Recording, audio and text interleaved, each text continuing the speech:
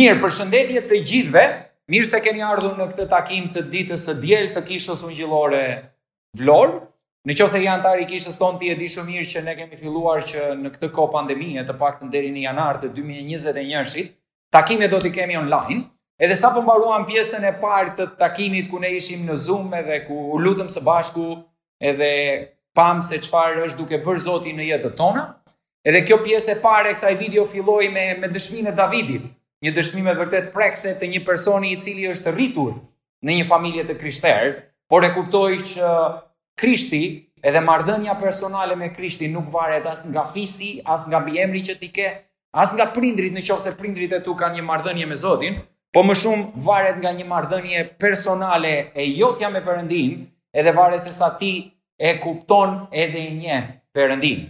Ne nuk jemi të aftë të njohim dhe të kuptojmë Perëndin, po Perëndia na është zbuluar nëpërmjet fjalës së Tij. Si kish ne kemi filluar të studiojmë letrën e dytë të Pjetrit. Edhe unë do të filloj dhe do të shikojmë disa gjëra nga kjo letër e dytë përsëri gjatë ditës së sotme, por ajo gjëja tjetër që doja t'ju thoja është që seria e të njëjturit të familjes tënde, ne filluam me Davidin, i cili do të pakzohet dash Perëndia disa ditë më mbrapa apo muajin që vjen, por do të vazhdojmë edhe duke dëgjuar dëshmitë e njerëzve të tjerë që janë ndikuar nga fjala e Perëndis në këtë mënyrë brenda kishës tonë.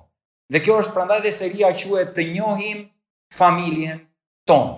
Edhe ashtu si apostulli Pjetër na flet edhe na tregon edhe u kërkon kishave në Azinë e vogël, pra letra e dytë e drejtuar kishave të Azisë së vogël, ashtu si ai na flet edhe na kërkon që ne të mund të kujdesemi që të njohim atë të cilin ne e besojmë. Ne folëm për letrën e dytë të Pjetrit javën e kaluar, edhe pam një hyrje të kësaj letre, edhe atë që ne pam ishte se autori ishte apostulli Pjetër, edhe pam pak nga jeta e apostulli Pjetër, një njeri me një karakter gjaknxehtë, edhe me një karakter që nuk më para vepronte se sa mendonte, ku Zoti e përdori karakterin e tij për ta bërë një ndër shtyllat e besimit të krishterë.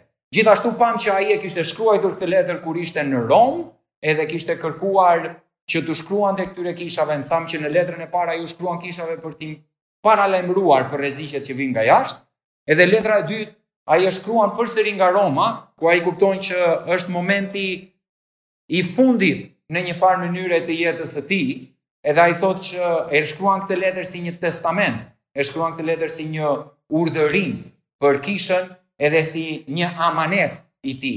Dhe letra e dytë e Pjetrit thamë që kishte një qëllim që ta paralajmëronte kishën për armiqt që vinin nga brenda saj, për ata që ishin njerëz edhe mësues brenda kishës, por nuk mësonin ashtu si ishte fjala e Perëndis. Edhe folëm herën e kaluar për shenjat e të krishterëve. Nga se njihen të krishterët, dhe thamë që të krishterët njihen nga shenjtëria, të krishterët njihen nga shpresa që ata kanë në Perëndin. Edhe sot do duam që të vazhdojmë këtë pjesë të letrës duke lexuar dy vargje të tjerë nga kapitulli 1. Por si hyrje, unë do doja të lexoja edhe vargjet që lexuam herën e kaluar. Pjetri, apostulli i Jezus Krishtit të zgjedhurit në diasporën e Pontit, të Galatis, të Kapadokis, të Azis dhe të Bitinis, të zgjedhurve sipas paranjohjes së Perëndis Atit, me anë të shenjtërimit të frymës për bindje dhe për spërkatje me anë të gjakut të Jezus Krishtit. Hir dhe paqja ju shtoft. Qoftë bekuar Perëndia, Ati i Zotit ton Jezus Krishti, i cili sipas mëshirës së Tij të shumt na rilindi për një shpresë të gjallë me anë të ringjalljes së Jezus Krishtit prej të vdekurve, për një trashëgimi të paprishme, të panjollë dhe të pafishkur, që është ruajtur në qiej për ju.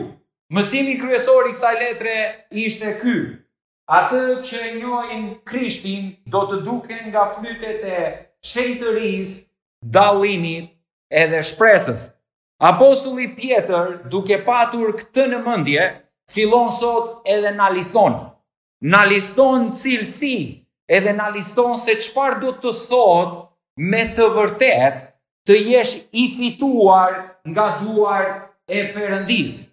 Sot ne duam të shikojmë këtë të vërtet që apostulli Pjetër kërkon të ndaj me ne, edhe duam të shikojmë se si ai liston pritshmëri apo liston se çfarë i krishteri merr nëpërmjet besimit në Jezusin si Zot edhe si shpëtimtar.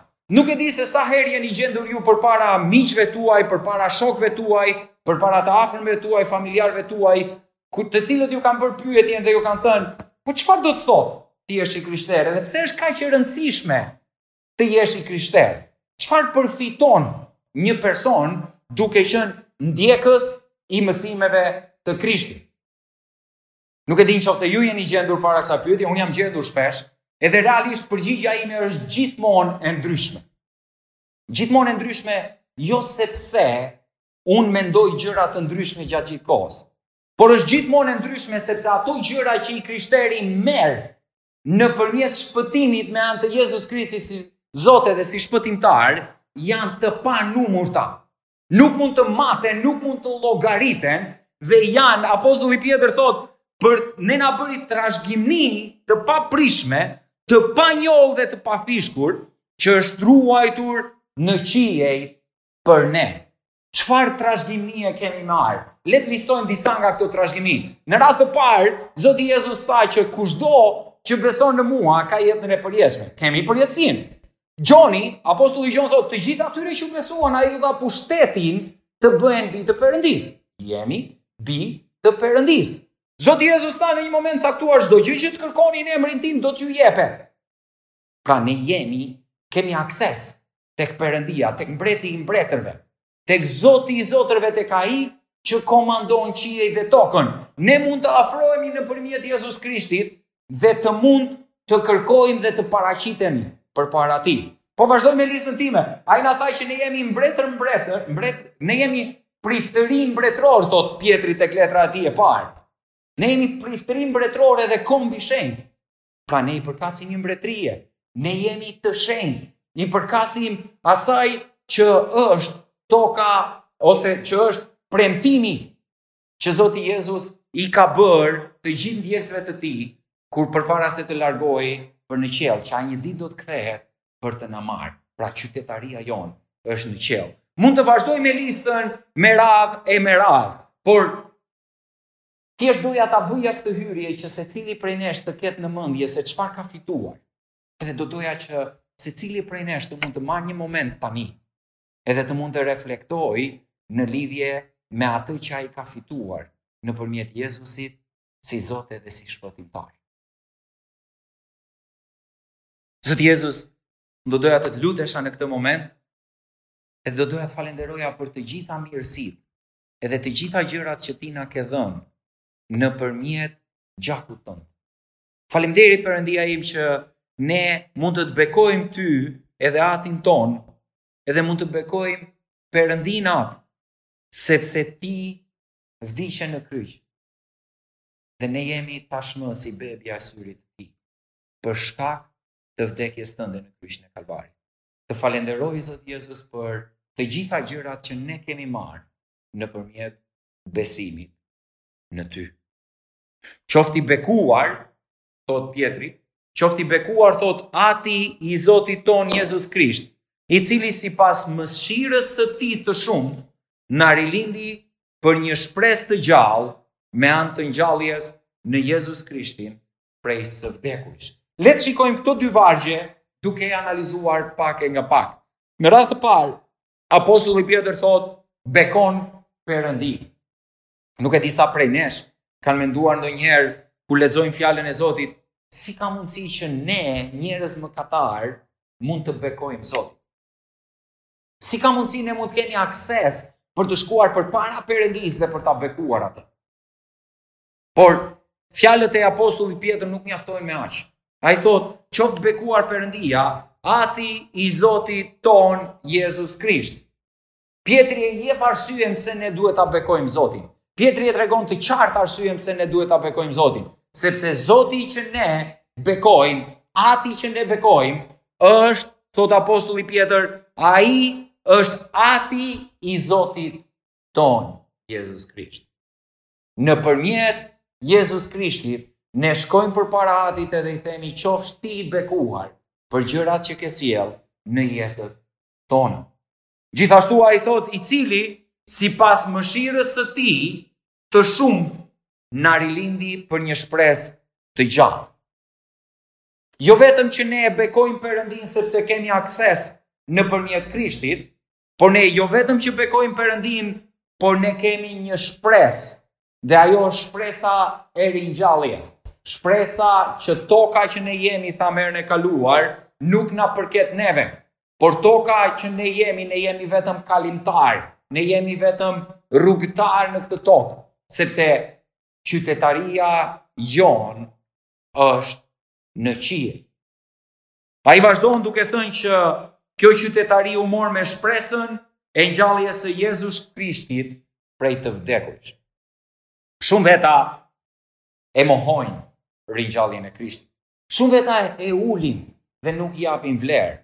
Shumë fe e anashkalojnë. Disa e njohin Jezusin si një njeri të mirë. Disa të tjerë e njohin Jezusin si një profet.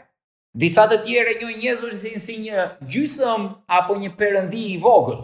Disa të tjerë edhe thonë që Jezusi nuk vdiq fare, por ati e largoi përpara se ai të vdiste. Të gjitha këto gjëra nuk janë në përputhje me atë që thot Shkrimi. Të gjitha këto deklarata nuk janë deklarata me ato që Shkrimi konfirmon. Apostulli Pjetër ka patur fjalën njohuri, e ka fjalën njohuri në të dyja letrat e tij. Fjala njohuri për të është shumë e rëndësishme. Ne duhet të njohim dhe ne duhet të dim, sepse duke njohur dhe duke ditur atë që është Zoti që ne besojmë, ne mund të jemi të aftë të mbrohemi nga mashtrimet, edhe të mbrohemi nga mësimet e rrema. Mos të harrojmë që ky është qëllimi i kësaj letre.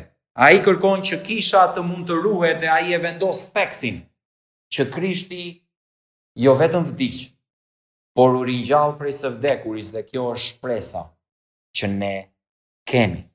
Për një trashëgimni të paprishme, të panjohur dhe të pafishkur, të ruajtur në qiell, thot ai, për ju. Vëllezër dhe motra, ne jemi duke kaluar momente të vështira.